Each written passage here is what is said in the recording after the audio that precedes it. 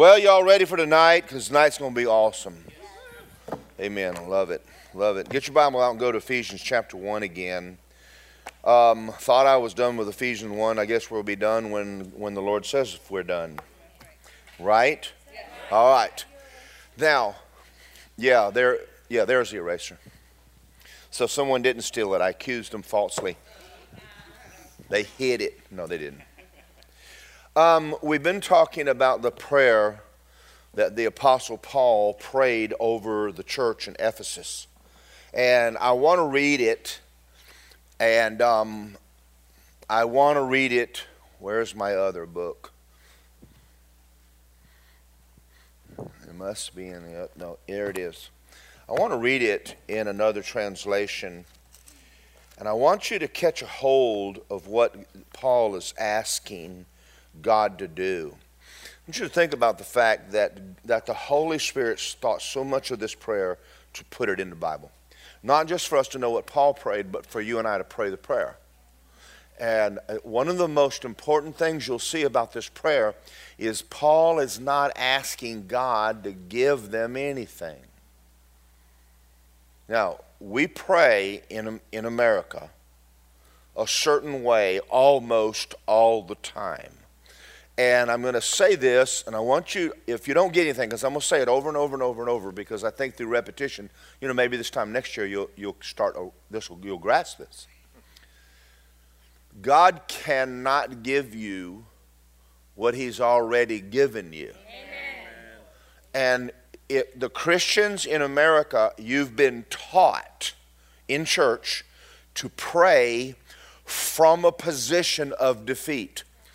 If you pray that way, nothing will happen. Nothing. Amen. Nothing.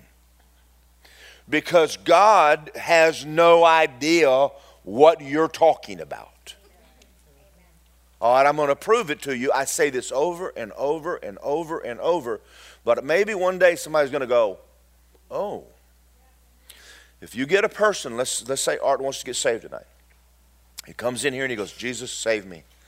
Heavenly Father, save me from sin. Oh God, save me from sin. And every Sunday he prays that. Every Wednesday night for 10 years. If he dies, he's going to go to hell. Now that may, and I say that and people look at me and go, yeah. No, I want you to think about it.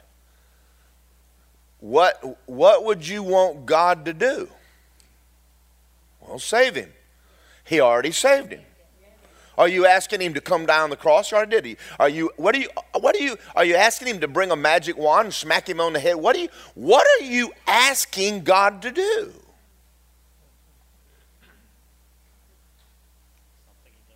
It's a wasted prayer. You're saved by grace through what? Faith in what? What he did. So let's pray again with Art. Do you believe that Jesus died on the cross for you? Yes. Do you believe he rose from the dead? Yep. The Bible says if you believe he died on the cross, rose from the dead, you confess him as Lord. So he prays a prayer like this. Heavenly Father, I believe that you sent Jesus down the cross for me, and I receive him. Yes. Come on, he's saved. Yes. Now, one of the things that we're going to learn is that I'm going to show you the root of that revelation. I'm going to show it to you because if you don't understand the root of what I'm saying, you'll go through life praying dead prayers and go and because it seems like everybody knows how to get saved, but they don't know how to do anything else. So many people are born again, and there's people sitting in church that are not born again. They're not saved. Been going to church. We were talking about Terry the other day, not trying to embarrass Terry. But you have no idea how many people I've met that have never missed a Sunday service in their life. And they're on their way to hell. They're not Christians.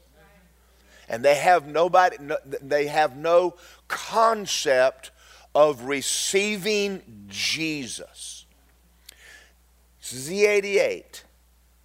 Call them on the phone right now and tell them you're not getting them, and they'll hang up on you.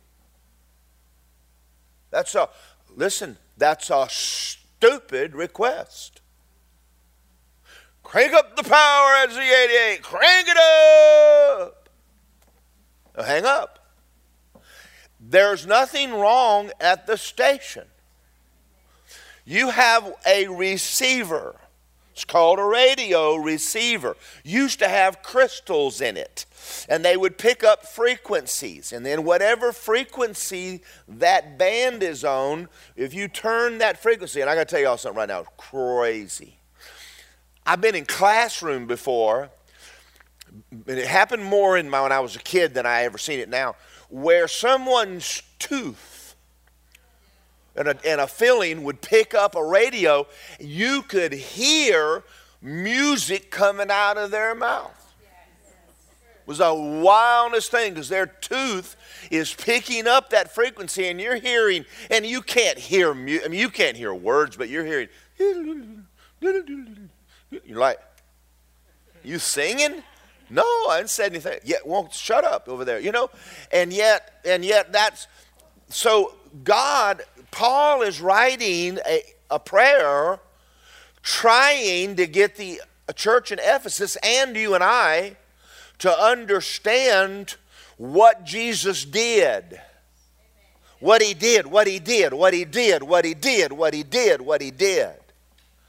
And how that you appropriate what he did. And as long as you're not basing what you're doing on what he did, you're just going through a religious motion. And God is not ignoring you, but you're ignoring him because you've chosen to not know. We choose ignorance. We like going to church and sitting in church and pretending like we're Christians and you don't know your Bible. We love pretending like we love God and you don't have a clue what the Bible says. Well, it's crazy. But that's not God's fault. It's mine as a pastor and it's yours. So pastors should be teaching doctrine. Not just Jesus loves you, this I know. Actual doctrine. So Wednesday night we get into more meat and potatoes.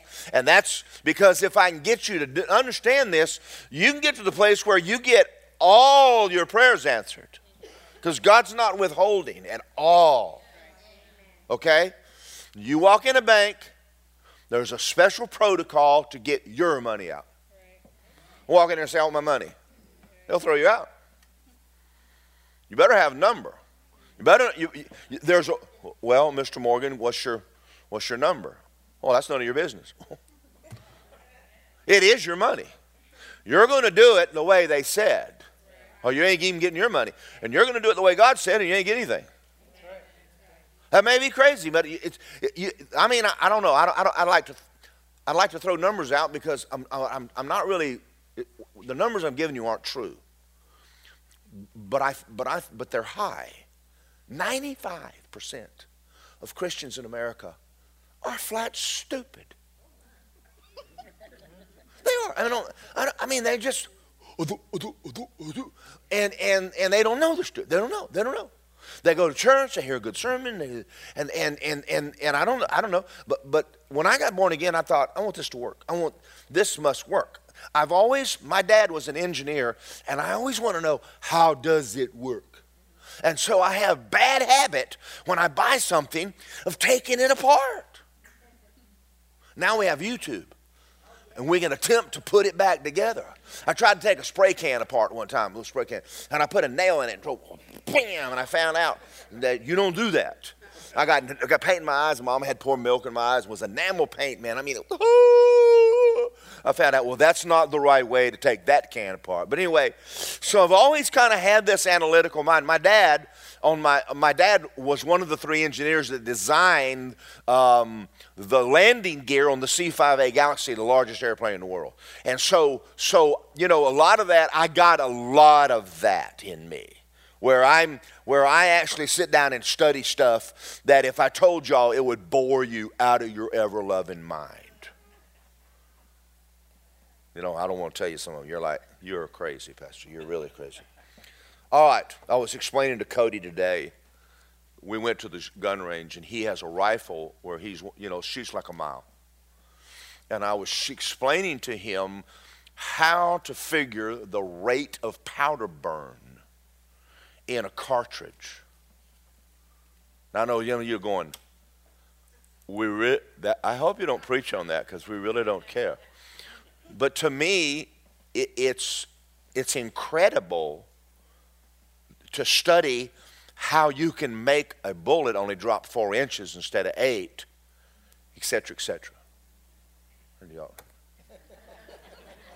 Tim understands exactly what it said. So does Paul. See, there's other, yeah, we get it. But women are going, get back to the Bible, Pastor, please. Okay. All right, now listen to this prayer. And this is not out, this is somebody wrote this. Father, I'm asking you to give me the spirit of wisdom and revelation and the knowledge of God. I want the eyes of my understanding to be full of light. I want to know the call of God. I want to understand the inheritance that belongs to me. I want to understand my authority as a believer. Give me the spirit of wisdom and revelation in the knowledge of you.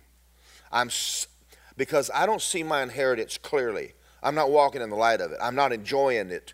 So the number one thing I want from you is to give me a spirit of wisdom and revelation.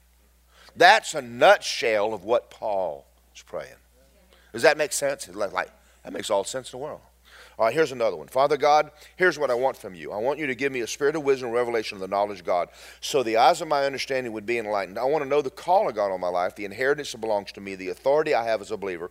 I thank you, Father, for helping me see it more clearly. My greatest need is the spirit of wisdom and revelation, and I thank you for opening up my eyes.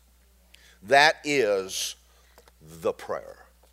So this is the way Paul prayed it over the church. This is the way I'm going to pray it over you right now.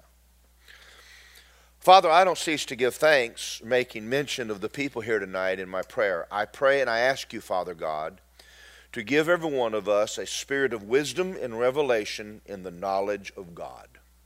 I want our eyes to be full of understanding and light, so that we will know the hope of your calling and the riches of the glory of our inheritance, because we're saints. What is the exceeding greatness of the power toward us?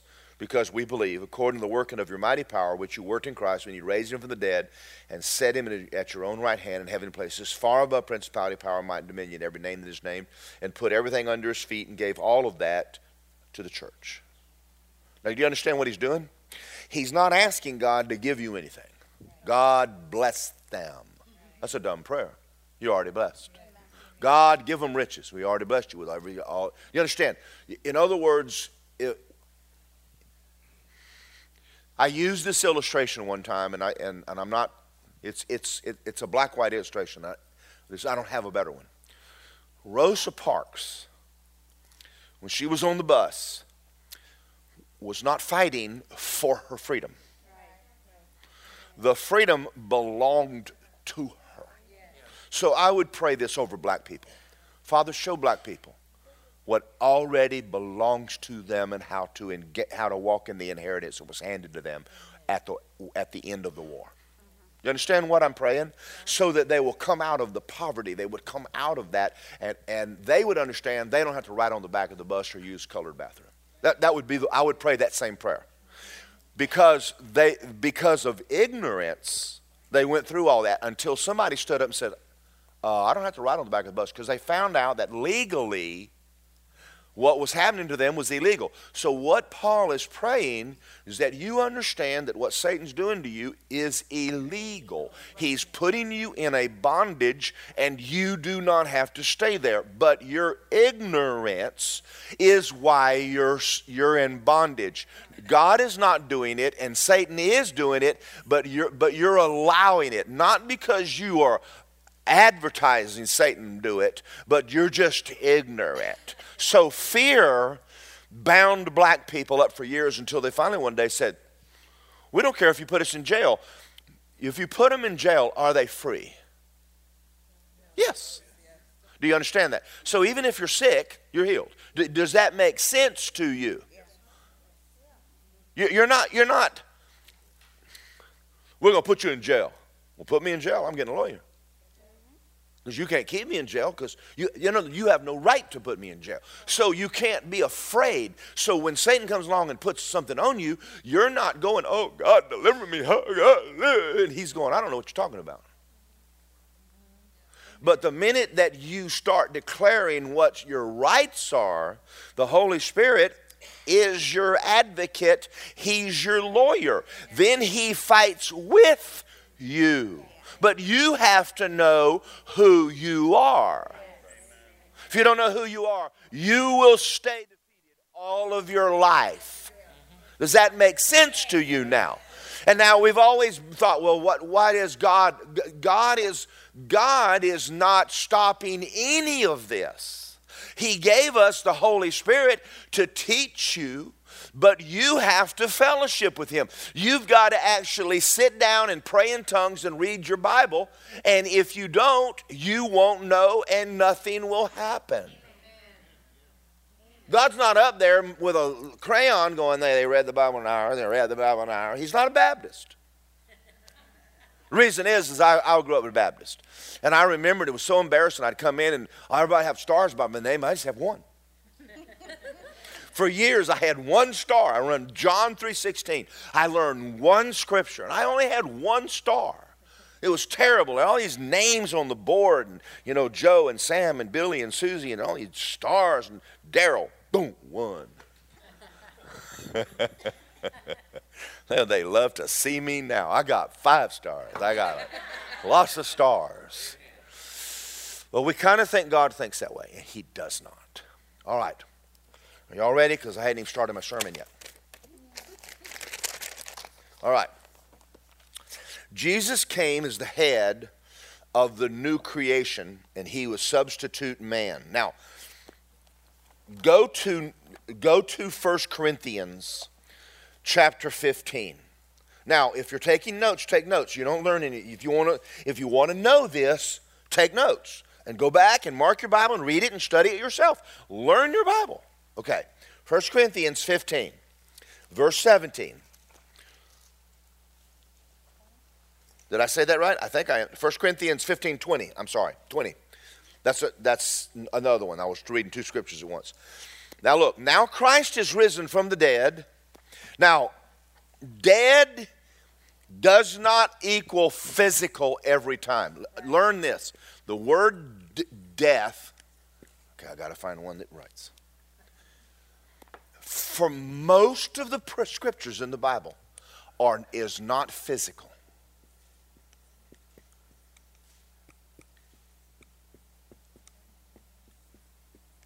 In most cases. So I'm gonna quote some scriptures now. Were you dead in trespasses and sins? Yes. Were you physically dead? No. Physical death is a byproduct of spiritual death. So when the Bible talks about God raising Jesus from the dead, he's not talking about his physical body coming out of the tomb. He's talking about Jesus coming back from being spiritually dead. Now, carnal Christians, everything in the Bible is physical. Death is physical. Unity is physical. Everything's body. They don't think spiritual at all. And so when they read the Bible, it does not make sense to them because they've never learned to rightly divide it. So let me go back and read this again. I started and I stopped. Christ is risen from spiritual death and became the first fruits, the first person to ever be born again. I'll show that to you in a minute. Who have fallen asleep. For since by man, say Adam, came death. Now, I'm not going to go here, but I'm not going to make you go here, but I want to quote it. You remember in the book of Genesis, God said to Adam, in the day you eatest thereof, thou shalt surely die. Remember that? The word surely is the Hebrew word dying. And this is what it says. Dying, you will die. They didn't know what to do with that. And they thought, well, maybe that means he'll really die. Dying spiritually, you're going to die physically. Do you understand that? When the moment you sin, boom, you're going to die. Now, spiritual death All that it is separation from God. Did I spell that right? S-C-P-E-R. S-C-P-A-R. Okay. I'm from Georgia. Spiritual death does not mean that your spirit man falls over either. It means that God is life. God is life. Let me write this right here. He is life. He doesn't have life. And when you separate from him, you become dead. You understand? The moment you stop being with God, dead, you're dead. Because he is life. And that's what happened to Adam in the garden. And this is what happened when Jesus went to the cross. Because now remember this all of your life. Jesus had to become your substitute. So he had to become exactly like you and take your place. And if you were dead, he had to become dead. The thing that he was in the garden saying, God, let this cup pass from me, was not the nails. It was becoming sin and taking the sin of the world on him. So, all right, so let me finish reading this. It says, so since by man, Adam, came death by man, also came the resurrection of the dead. For in Adam, everyone dies. Even in Christ, all are made alive. So we could say this, and it would be accurate. Your sin problem is because of Adam. In other words, all the stuff we did growing up was because we were born into Adam. We were sons of Adam. Adam sold out to Satan, so we had Satan's nature. It was just a matter of time before we just walked out of the house and bombed out. And yet we never knew that everyone had sinned and fallen short of the glory of God, because the church has never really explained this to anybody. And so you come to church, you're a teenager, you're promised to live for God, you get in your teenage years, and you flat don't. And so you walk out and you go, I'm just a terrible old hypocrite. No. Okay, now listen. So you get to an age of accountability, and I mean the minute you just do something wrong, your spirit man separates from God. Boom, you're dead. And then all of a sudden, you're no longer alive into Christ, and you have no idea what happened to you. Unless you received Jesus and walked in the light of it younger in life. And most kids don't grow up. You know, I read E.W. Kenyon's books, and I'm going to tell you something about him. He got born again as a teenager in a Methodist church, and he fell away from God and got back into sin. And he said, this doesn't work. And he really started studying the Word of God. He came back to God and started studying because he knew that it was more to it than just try to live right. He knew, and he's the one, he's got a lot of this revelation and started preaching it. So let's come back over here and finish reading this. I want you to see this. For in Adam everyone dies, talking about separate from God. Even so in Christ everyone's made alive or brought back to God. Each one in his own order, Christ the first fruits, after that those who are Christ at his coming. All right, now, look at verse 45 in the same one. And so it is written, the first man Adam became a living being. The last Adam became a life-giving spirit.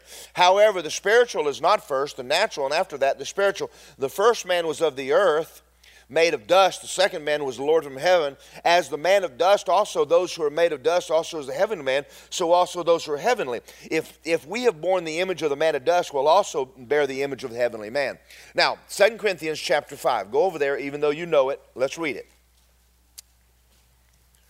Therefore, if any man is in Christ. Now, this word is the key. I'm going to write it up here.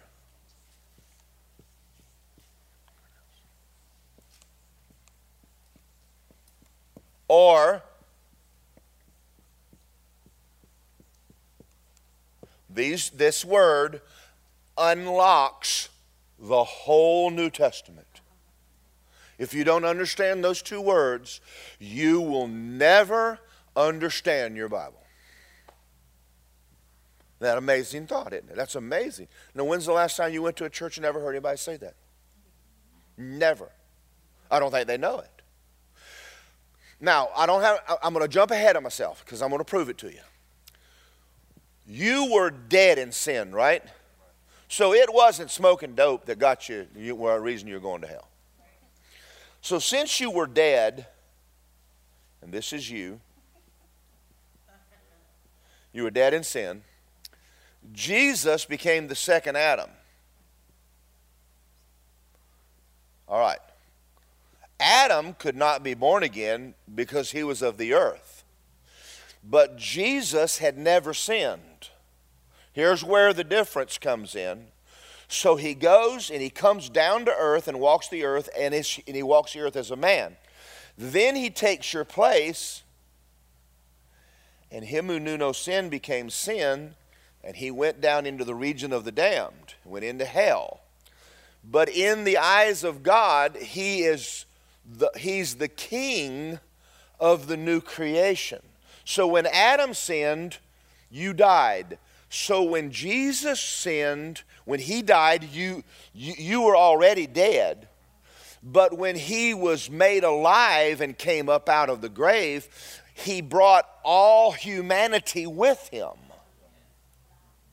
Do you understand that? So if God had a way, and the only way God could do this is to make you and Jesus one person. If he could somehow miraculously join you into one person, then if Jesus is righteous, then you are righteous. If Jesus is alive, now you're alive. Because you can't be married if you're alive. You have to be dead to be married. And because you are dead in sin, then Jesus could take you as his bride. And the moment you do, you become one person. So his righteousness is yours, his resurrection is yours, his death is yours. As a matter of fact, as he is, so are you. And you and him, God sees you as one person right now. Say, that's incredible. This is why you can't pray from defeat. You're not defeated. Okay. Is this helping? Yeah, and so this whole prayer that Paul is praying is, God, show them this. Because it's spiritually understood. Not physically understood. You've got to be spiritual. See, when Jesus told the disciples, he said, I have a lot of things to say to you, but you can't receive them. You can't even understand what I just said with your head. You just heard me with your heart, because your heart understands spiritual things now. Am I making sense? Y'all are like, okay, my God, this is good. So the prayer of faith, everything that belongs to Jesus is your inheritance.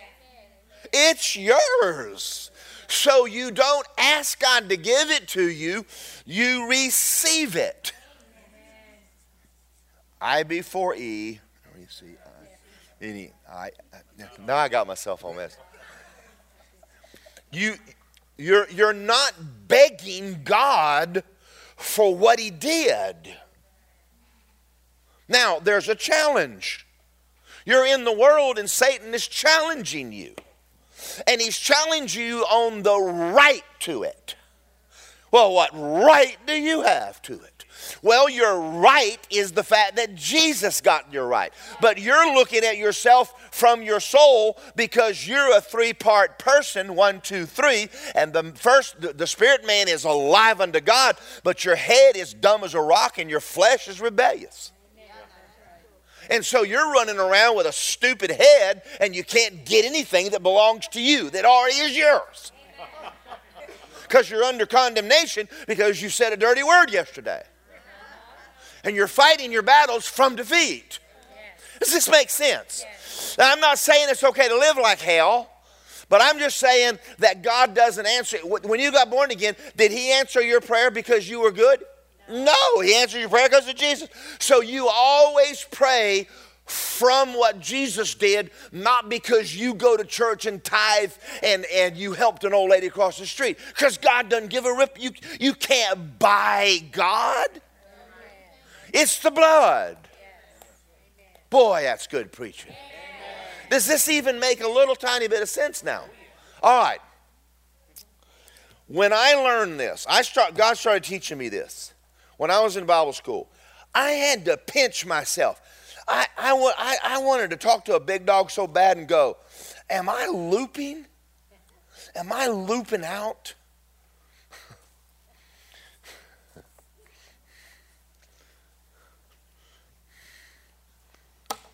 Let me finish reading 2 Corinthians 5:17. I want you to read this. Now all of this is of God, who has, that's past tense, reconciled us to himself through Jesus Christ, and has given us a ministry of reconciliation. God was in Christ reconciling the world to himself, not imputing our trespasses unto us. Why? Wait, what was he going to do? I mean, what good would that do?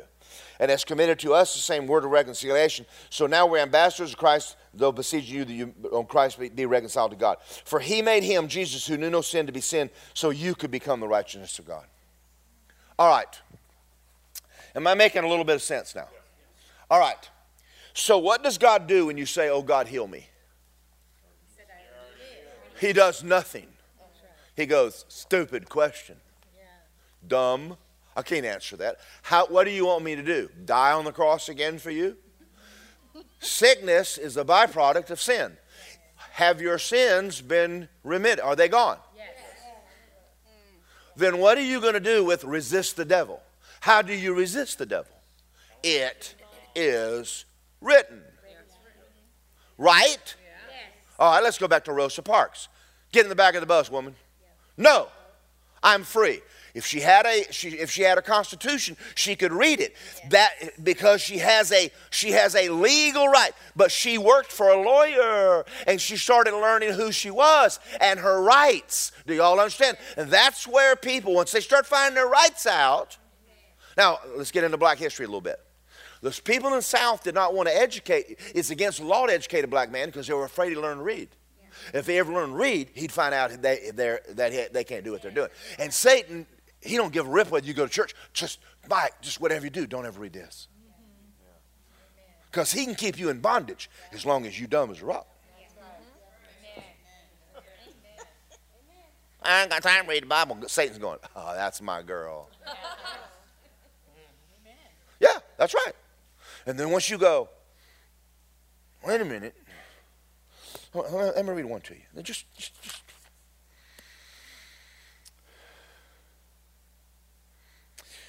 give praise to him, the God and Father, the Lord Jesus Christ, who has blessed me through our life with every spiritual blessing that belongs to his heavenly kingdom. How much? Not when you die. The wealth is yours.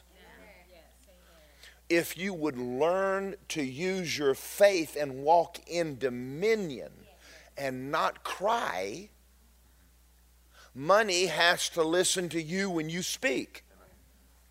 Boy, I'm doing a good job. But the church is sitting around going, oh God.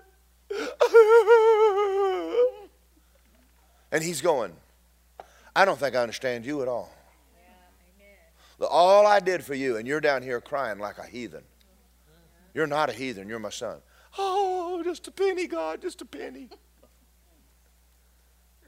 Boy, I'm telling you. Well, Brother Hagin, the Lord spoke to Brother Hagin, wrote that book, How God Taught Him About Prosperity. He says, I don't have any money up here. He said, as a matter of fact, stop praying for it. Tell it to come. But see, we've never been taught dominion. We're not taught dominion in church. So let's read it in the book of Ephesians. You ready? Because I'm going to read it to you.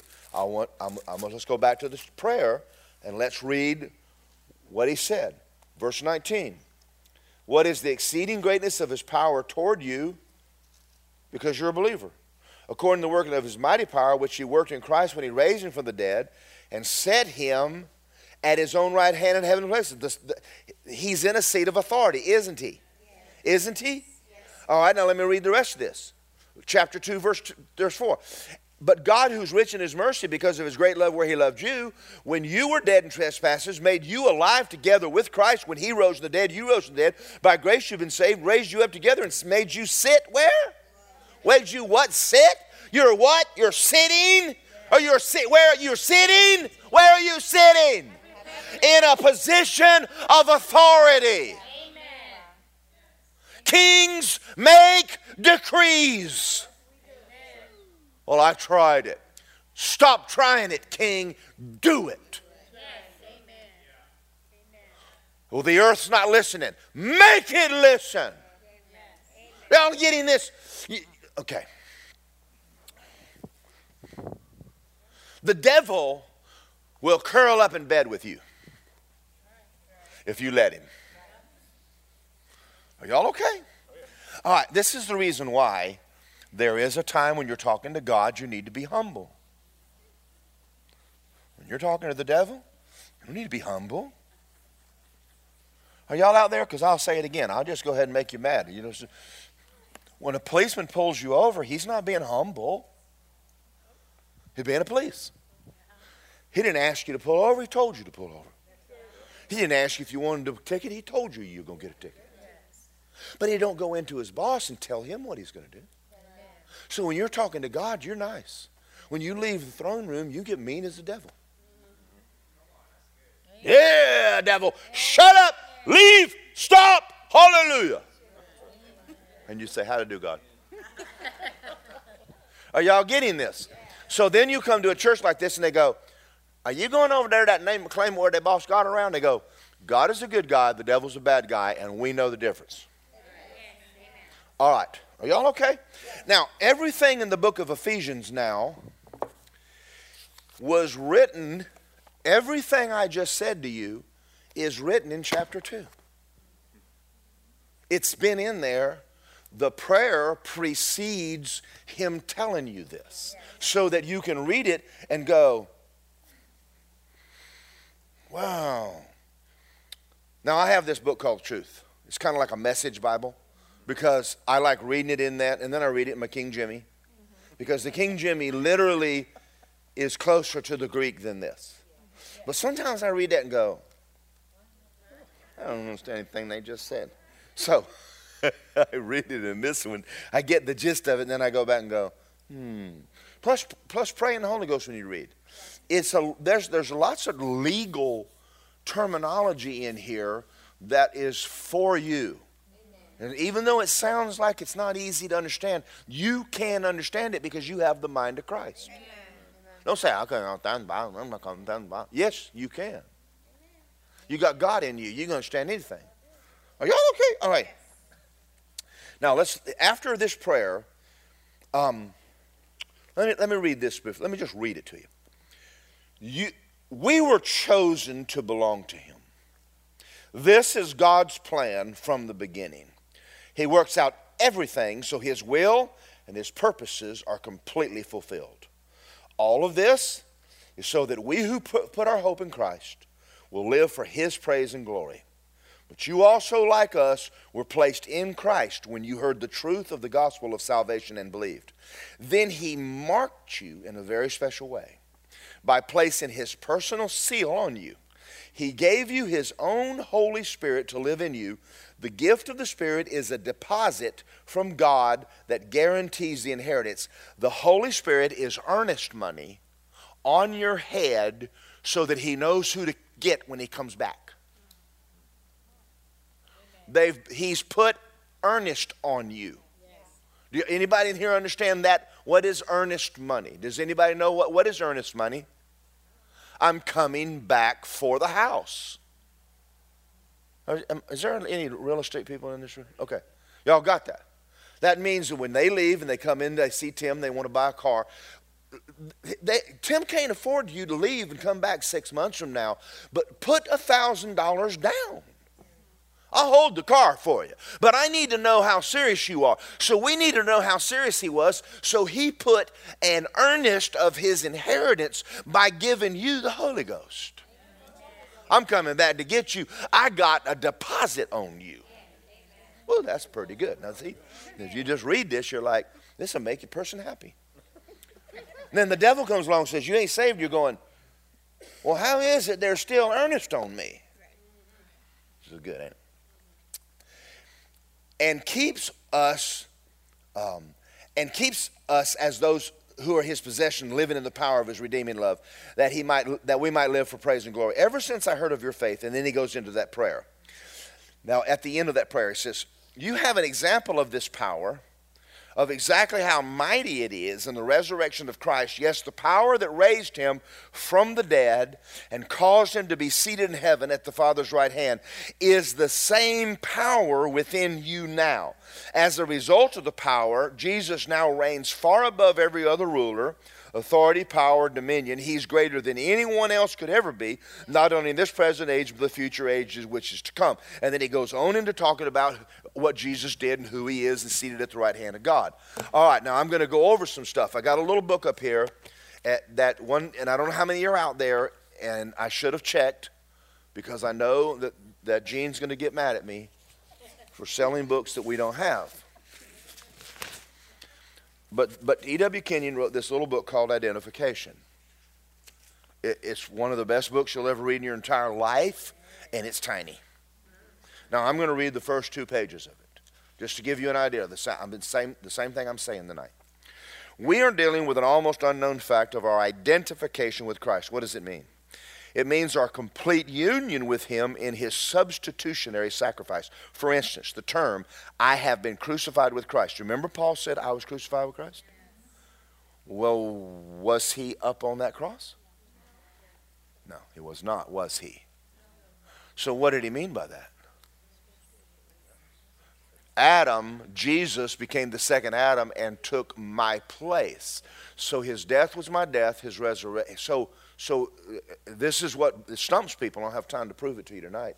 But Jesus had to become sin, and he had to die spiritually. Now everybody has a problem with that. You get outside of this church and churches like this, and you get around them, they'll look and say, Jesus didn't die spiritually. That's blah, blah, blah, blah, blah. Okay. Can God be tempted? No. Was Jesus tempted? Yes. How do you figure that if he's God? Isn't that a good question? You better believe it is. Because it tells you in Philippians that he left his deity behind. Yes. And he took on humanity. That's why his name is Jesus. He took on 100% humanity. Yes. And as a man, he could die spiritually. And him who knew no sin, he didn't take your... We say this, and it's wrong. He died for my sins. He did not. He died for sin, singular. He died for sin. He took all sin to the cross. And so therefore when God decided that sin had been paid, he raised him from the dead. So when your sin was paid, he raised Jesus from the dead. Now, that still hasn't helped Catherine out a bit, because Jesus is raised from the dead, but Catherine's still dead and going to hell. So she has to be made one with Jesus. Do you understand that? Go to John 17. I'm going to show you something. Are y'all getting this? I almost am a little concerned I'm going way over y'all's heads, but if I am, just hang with me.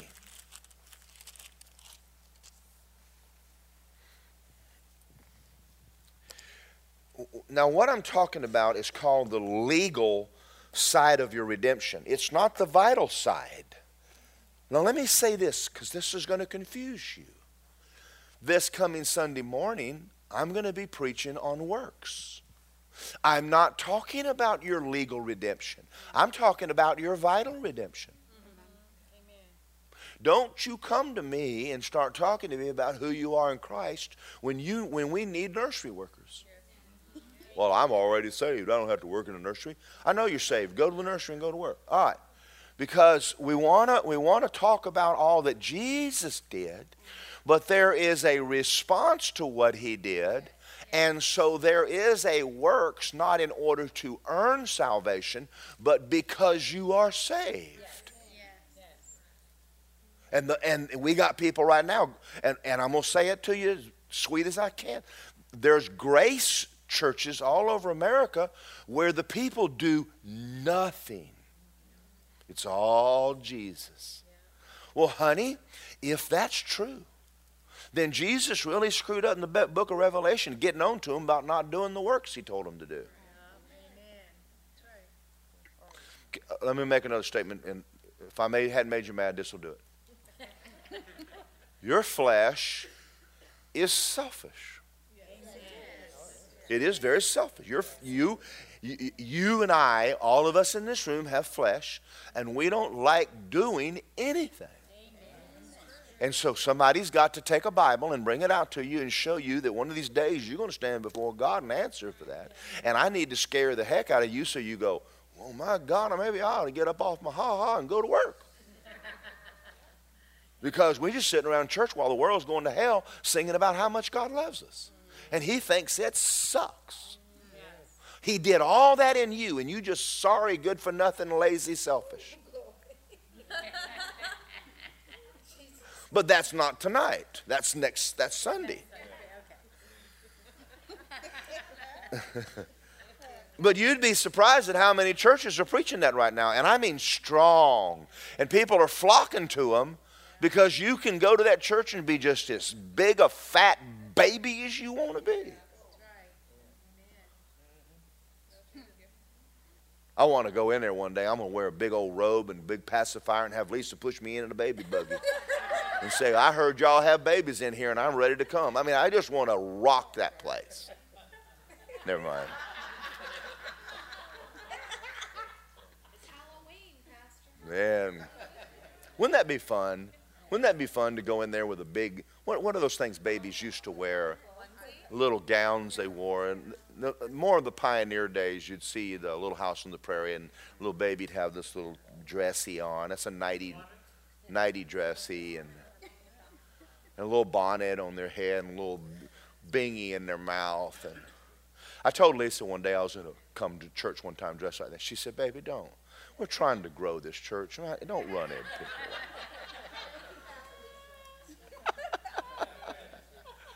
Wah, wah. Big fat baby. I've been a baby myself. We've all had our baby days. John 17 verse 20 is not talking about unity. Look at what Jesus prays. I don't pray for these alone, but those who will believe in me through their words. Say, that's us. That they may be one, as you, Father, are in me, and I in you, that they may be one in us, that the world may believe you sent me. And the glory that you gave me, I have given it to them. That's not unity. That's you becoming one person with Jesus. Now, I'm going to blow your mind right now. Are y'all ready? Because I'm going to blow it. Are you a spirit? Is he a spirit? Are you filled with his spirit? What's the difference in your spirit and his spirit? None. Now, are y'all ready? Because I'm going to blow your mind. Why does Paul then call you Christ? See, you can't handle that.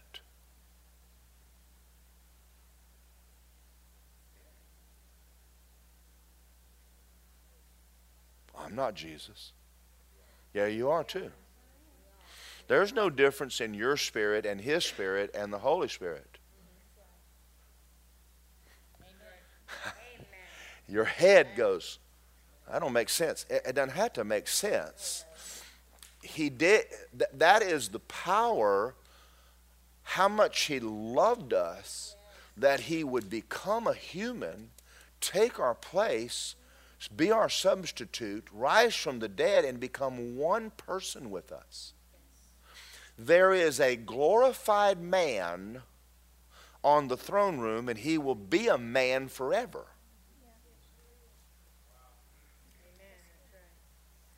That's amazing. So he can't operate outside of his body.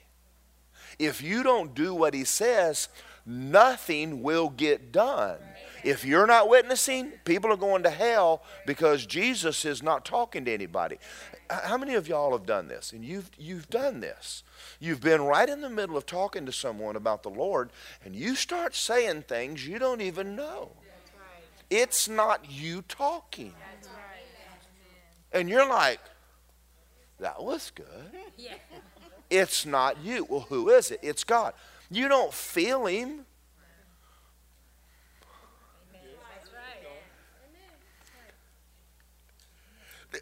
This will get you over an inferiority complex very fast. When I learned this, I started walking up to people and going, it was good that you met me. And you want to know how many people bucked me when I said that? Well, who do you think you are? I'm going, apparently you don't know who I am. And are y'all out there? I mean, that is phenomenal. Who we are. We're sons of God. With pacifiers. When this hits us, every devil in hell is going to go, oh, hell. Our days of ruling them just ended. They just found out who they are.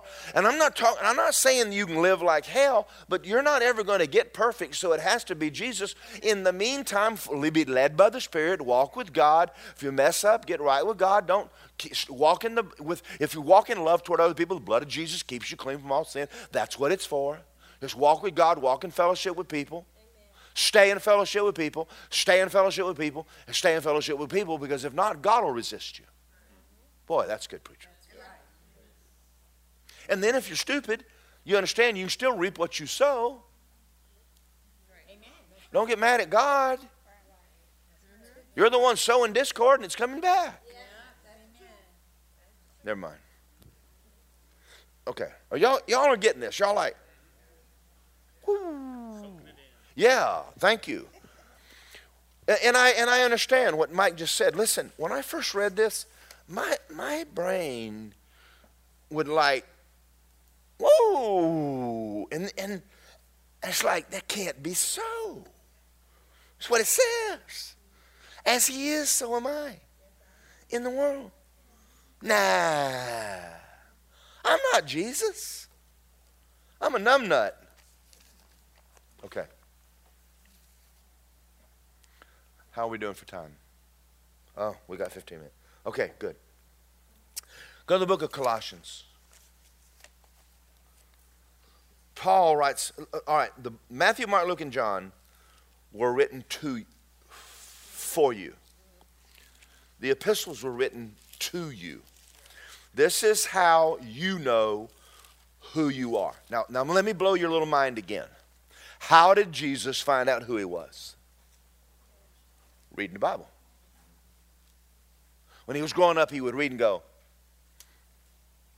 that's me. All right. That was the reason why when he walked into his own church that day, he opened up and said, the Spirit of the Lord is upon me. He read a scripture and told him, this is me. And they took him out and go kill him. Now let me make a statement to you, and y'all don't get mad at me. If you walk back into your Nazarene Friends church and you say this, they're going to throw you out of the church. Because you can't start off in 10th grade with people. They got to come along and go, okay, I see that, okay, I see that. Don't just walk in and drop a bomb on people. I found out me and Jesus are one person. Well, you're not getting invited to Thanksgiving dinner at all. Yeah, he just didn't leaving you home. You're crazy. Because they don't know. They're good people. They don't know this. All right. Colossians, chapter 1, verse 9. Look at this. For this reason, since we heard of it, we don't cease to pray for you and ask that God would fill you with the knowledge of his will, all spiritual wisdom, understanding, that you'd walk worthy of the Lord, fully pleasing him, being fruitful in every good work, increasing the knowledge of God, strengthened with all might according to his glorious power, for patience, long-suffering, and with joy. And give thanks to the Father who has, past tense, qualified you to be a partaker of the inheritance of the saints in light, and has, past tense, delivered you from the power of darkness, and placed you into the kingdom of the Son of his love, in whom you have redemption, the forgiveness of sins. Are you possessed with the devil? No, it can't be. Because he's delivered you from the devil. Now, can the devil oppress you? Yes. Do you have authority over him? Yes. Is God going to do anything about him? No. but he hath delivered you. You don't need deliverance. As a matter of fact, let me tell you this, you don't need healing. What you need is for the life of God that's inside of you to flow.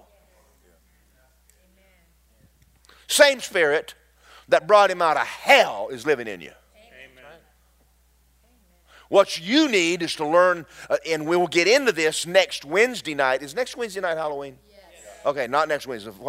We'll get into the prayer in Ephesians where he's talking about the power that is working in you. When they stoned Paul to death, what did he do? God, I went back in the city. Kind of hard to kill a guy full of God. Okay. Snake bite him? Do it in the fire. He was walking in the life of God that's in him. We're waiting on something to fall out of heaven on our head, and the Bible and Paul's trying to teach you that he's in there. Wow, okay. Whew, this is good.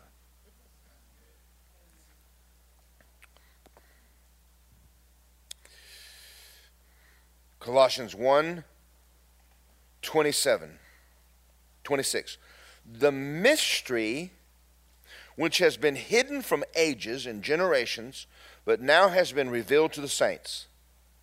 To them God willed to make known, this is what God wanted you to know, the riches of this mystery among the Gentiles, which is Christ in me, the hope of glory.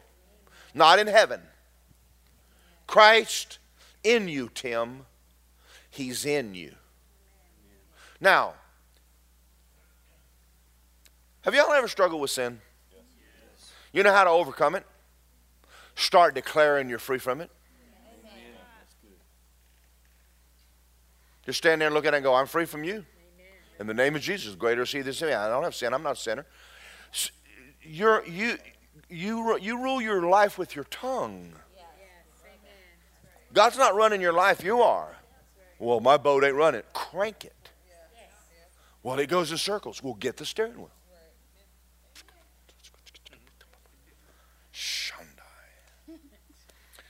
Colossians 2:6. As you therefore have received Christ Jesus as Lord, so walk in him. Rooted and built up in him, in Christ, in him, in Christ, in him, in Christ, in him, in him, in him. Built up in him. I'm healed.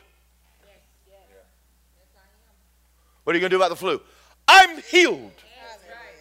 I'm not trying to make God do something.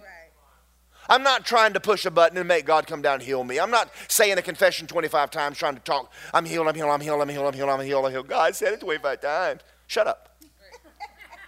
I'm standing my ground.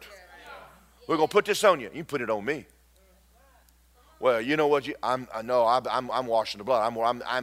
I'm in Christ. I'm in him. He's in me. I'm alive with the life and nature of God. Do you understand who I am? I know who I am. Now listen, you start talking to Satan this way, he flees from you. You scare the spit out of the devil. You start talking like this. Don't you want to stay humble? That is humble. Now look, let's look. Rooted and built up in him. Established in the faith. Faith of what? Finished work of Jesus. As you have been taught, abounding in all thanksgiving. Beware lest anyone cheat you through philosophy and empty deceit, according to the traditions of men, according to the basic principles of the world, not according to Christ.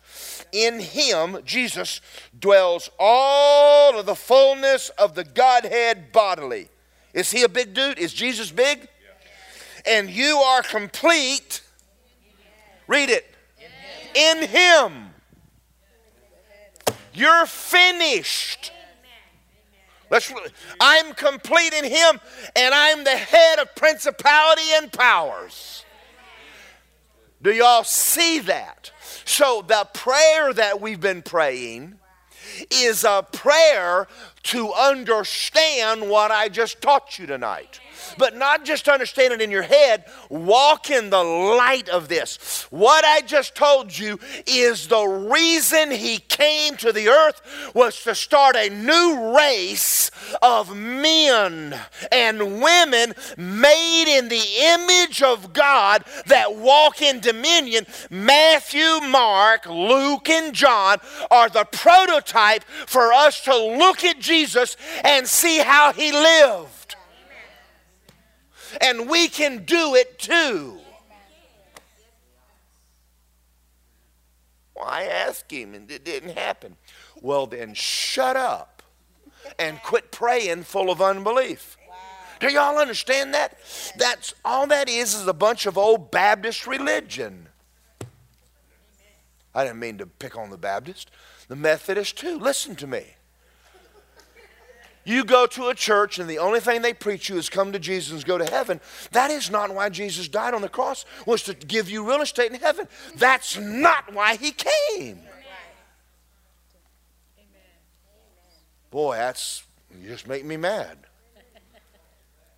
And you live in defeat. The devil beats the mud out of you this side of heaven, and you blame God for all of it. And then you die, and at the funeral, we don't know why God took them. It's a lie from hell. Because the preacher's backslidden. And he doesn't read his own Bible, and he don't know squat. And he's up preaching to you, and you dumb enough to listen to it and suck it up. So God finds old hippies, gets us born again, and says, don't go to church. You get that Bible, and you start reading it. And I'm reading it going, this is good. And this is good. I've raised 2 people from the dead. I've cast devils out of people overseas. I've had people slither up to me on their belly with their tongues coming out. I can't do it. I'm preaching, and they come down the aisle on their belly. I just go there and grab them and cast the devil out. I'm telling them to sit down and shut up and go back to preaching. It doesn't bother me to see a devil. Well, we're going to start seeing a lot more of in America. And you better know who you are. Boy, I'm better. Because you might have to cast the devil out of somebody. I was over in GNC one day, and the kid walks up to me. What's that movie, Harry Potter? He puts his finger on me and starts doing hoobie-joobie.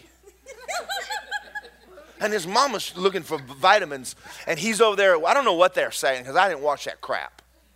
I don't watch that stuff. I don't watch any of that stupid movie. It's not entertainment. It's satanic.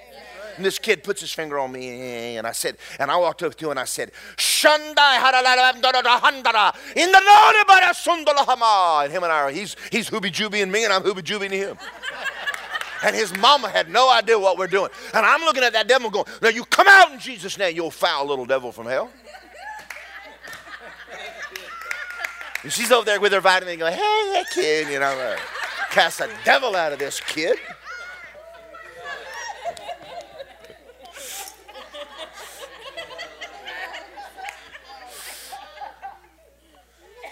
I met a girl in an apartment complex when I worked with Tom. And she told me one day, she said, I murdered a man. I've had sex with all of my dad's friends. I killed one of it. And she told me all of the wickedness she's done in her life. And I was talking to her about Jesus. She came to my house one night. She said, I went to Calvary Assembly and they kicked me out. She had on short shorts and a T-shirt with no bra. That's why they kicked you out, sweetie. And so she says, and she's knocking on my door at 10 o'clock at night. And I just was talking to her, and then a man spoke out of her. I said, I'm going to pray for you. And this man said, you touch us and we will kill you. And I grabbed her. I don't want you to think that I don't want her to think I grabbed that girl and said, you come out, you foul devil, in Jesus' name, you come out of her. You don't kill me. I was crucified with Jesus and you can't kill me. Do you understand me, you foul thing? Come out. They're scared of no devil. You say, what happens if it happens at Walmart? I'll cast it out of you in Walmart. Right in the line. I don't care. I don't care. Listen. Oh, y'all.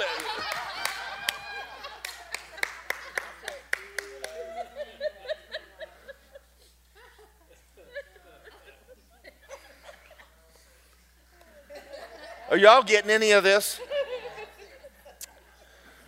The reason I'm preaching this, the reason I'm showing you this, Paul is praying a prayer that the church would understand who they are, what Jesus did, and what belongs to them. And we need, now after tonight, don't go home and say, I got it, because you don't got this. That's right. You need to keep praying these prayers. There's a lady in Tulsa prayed this over me, and I mean the Holy Ghost came on me and started showing me stuff. And this, what I know now, is because of those two prayers. I learned everything I know. I studied the Bible for a year, and at the end of a year, I knew nothing that I was reading. Made no sense to me.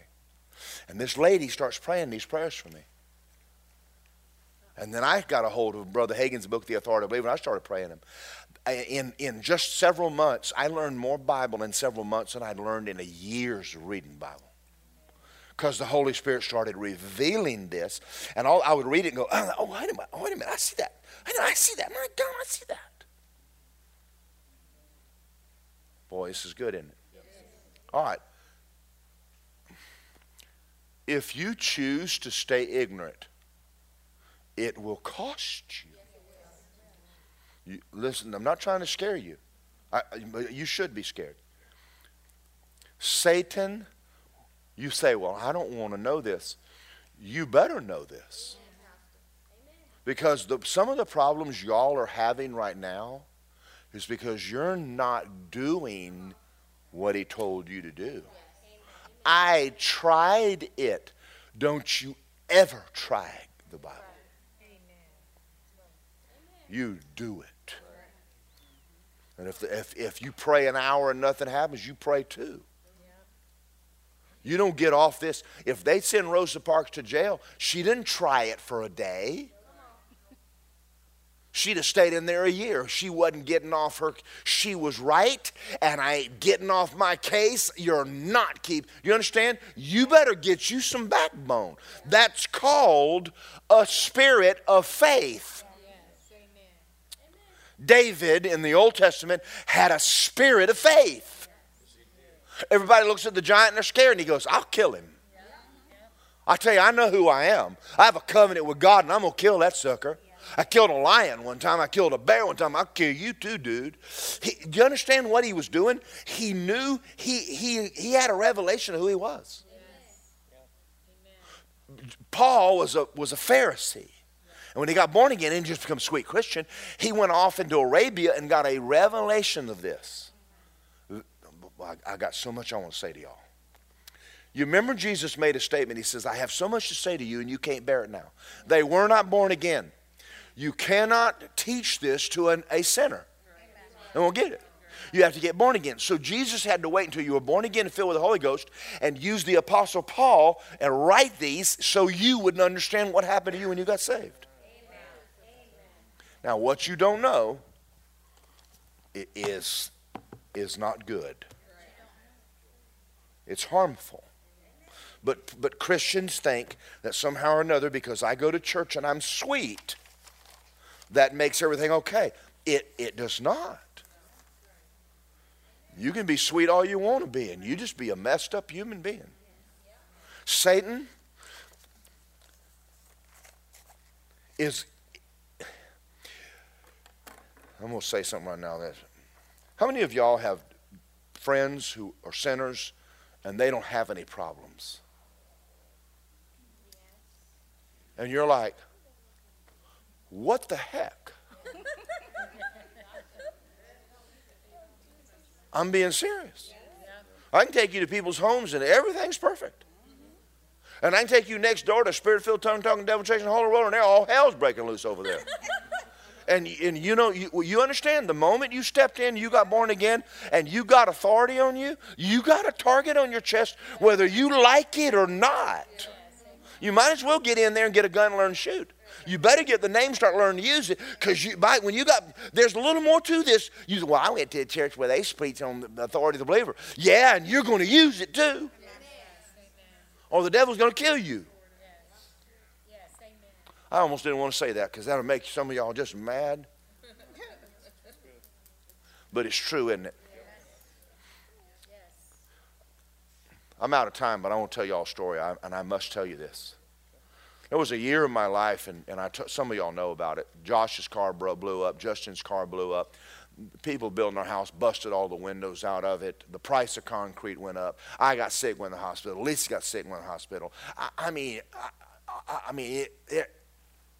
just hell. And I was laying in a bed one night going, what? I mean, I was like you, a little. I'm trying to do my job. And the devil had full. And Mary Fran called me out in Doug Bankston's church. And he said, and she was on one side of the building, I'm on the other. She said, Daryl Morgan, Satan is going to try to kill you. And this was a year before this. And I dismissed it. She said, he's going to try to kill you with your heart. And I thought, I just got back from the doctor. My heart's fine. Are y'all out there? Yeah. Well, a year later, I'm in the hospital fighting for my life. Satan, I am setting the captives free, and he turned his forces on me. And people from this church, too. Let me tell you something. If you start walking with God, you'll have Christians attack you. So Kenneth Copeland, I'm in his meeting about a year later, and I'm sitting right where Mike is. And he's walking along, Kenneth Copeland. And he's talking to everybody in the building, but he looks right at me. He said, you underestimated your enemy. And he walked off, and I went, you darn right I did. I had no idea of the fury of hell because I'm in the will of God.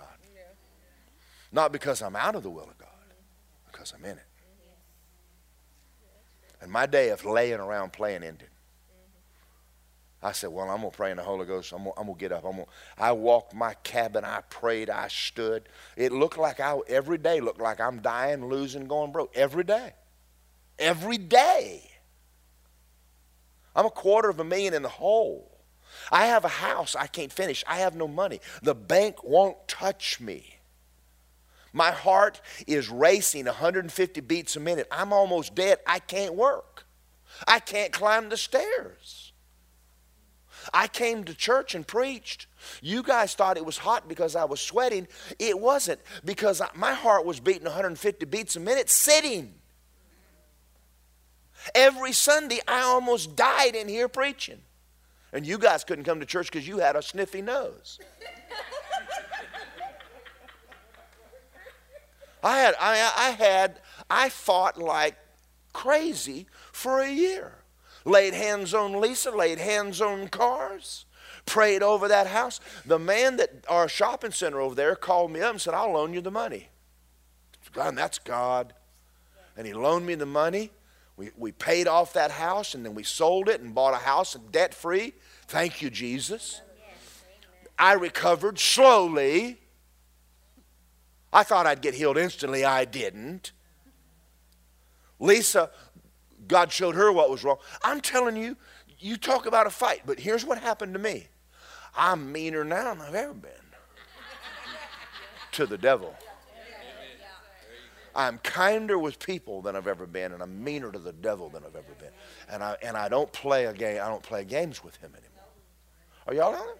I don't play a game with you, because I've already seen. Wait a minute. He'll kill me if he can. He'll kill you. He'll kill you if he can.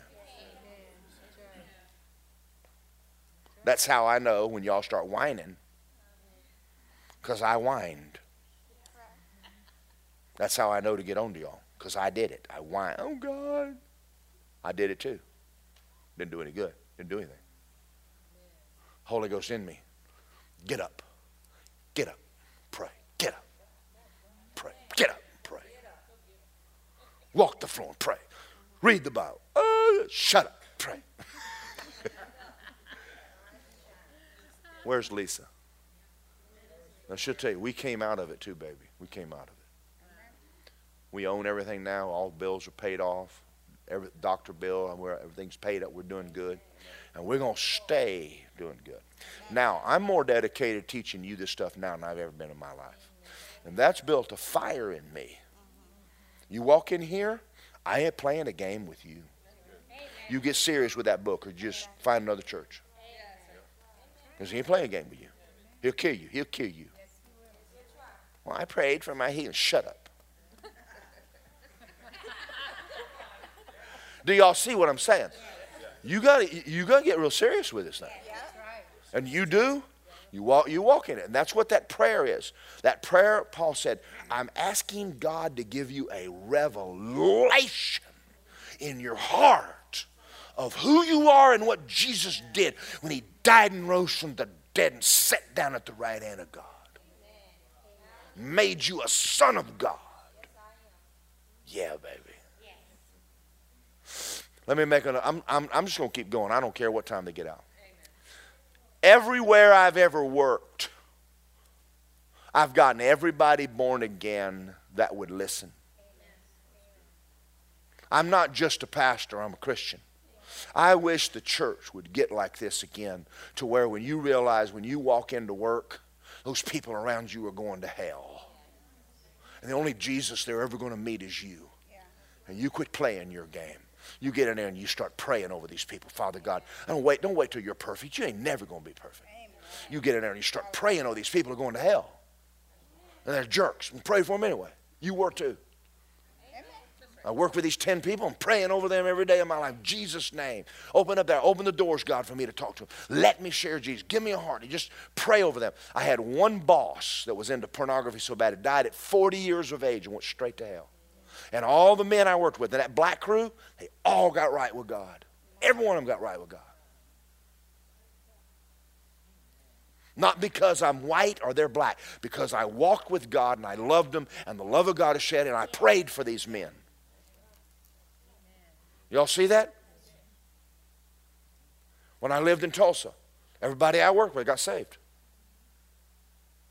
When I'm out shooting my gun on the range, I'm just going to tell you all this stuff. A guy the other day shot a gun. He said, "Holy crap." I'm not cussing. I'm just telling you what he said. And I turned and I said, "What's holy crap?" He said, "It's when the Pope takes a dump." I'm talking sinners. And he said, and he starts talking about the Pope. And I said, "Well, you have to assume he's a Christian." He said, "Well, he is." I said, "What is a Christian?" I had a dozen men standing around me wanting to hear what a Christian is. Because, listen, you can't get offended when the sinner uses a bad word. Oh, that's my little virgin ear. You little virgin ears have heard this stuff before. That man just gave me an opportunity to preach the gospel. And I stood around a dozen men and we talked about Jesus for 5 minutes and they walked away and went, "I never knew that before." How are they going to hear? If we don't go out there, how are they ever going to learn anything? They're not coming in here. Okay, I'm done. Y'all, God, Did y'all learn anything tonight? There's 2 books out there, and I don't know how many of them there are. And Gene, I'm sorry, they're going to holler at you.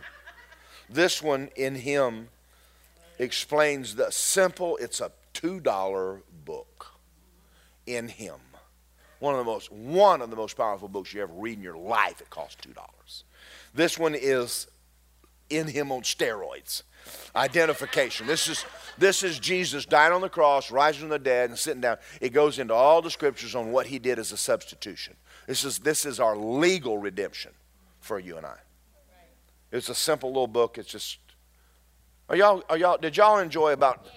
If not, then if you still love me, if I never see you again, God bless you. Father God, thank you for the night. Thank you for what you did for us. I have preached my heart out, trying to take something that's spiritual and convey it into our souls. What you did at Calvary, and I could do this for hours and hours and hours. There's so much in here. And the people that sit in this room, there's so much belongs to them. And no one ever told them. They don't know this. and they're not walking in it because they either never told it or they just never paid the attention. I'm praying that we would get this and understand this and start walking in the light of it and quit letting the devil run over us. This belongs to us. It's ours.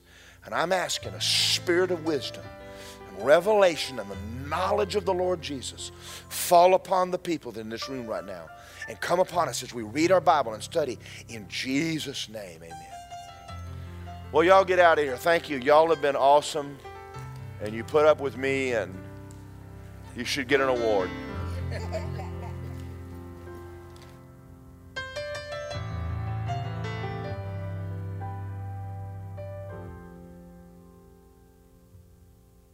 Thank you for listening to this powerful message by Pastor Daryl Morgan. We hope it blesses you. If you would like more info on Word of Life, sermons, and free downloads, please go to wordoflifeapopka.com. Thank you and have a blessed day.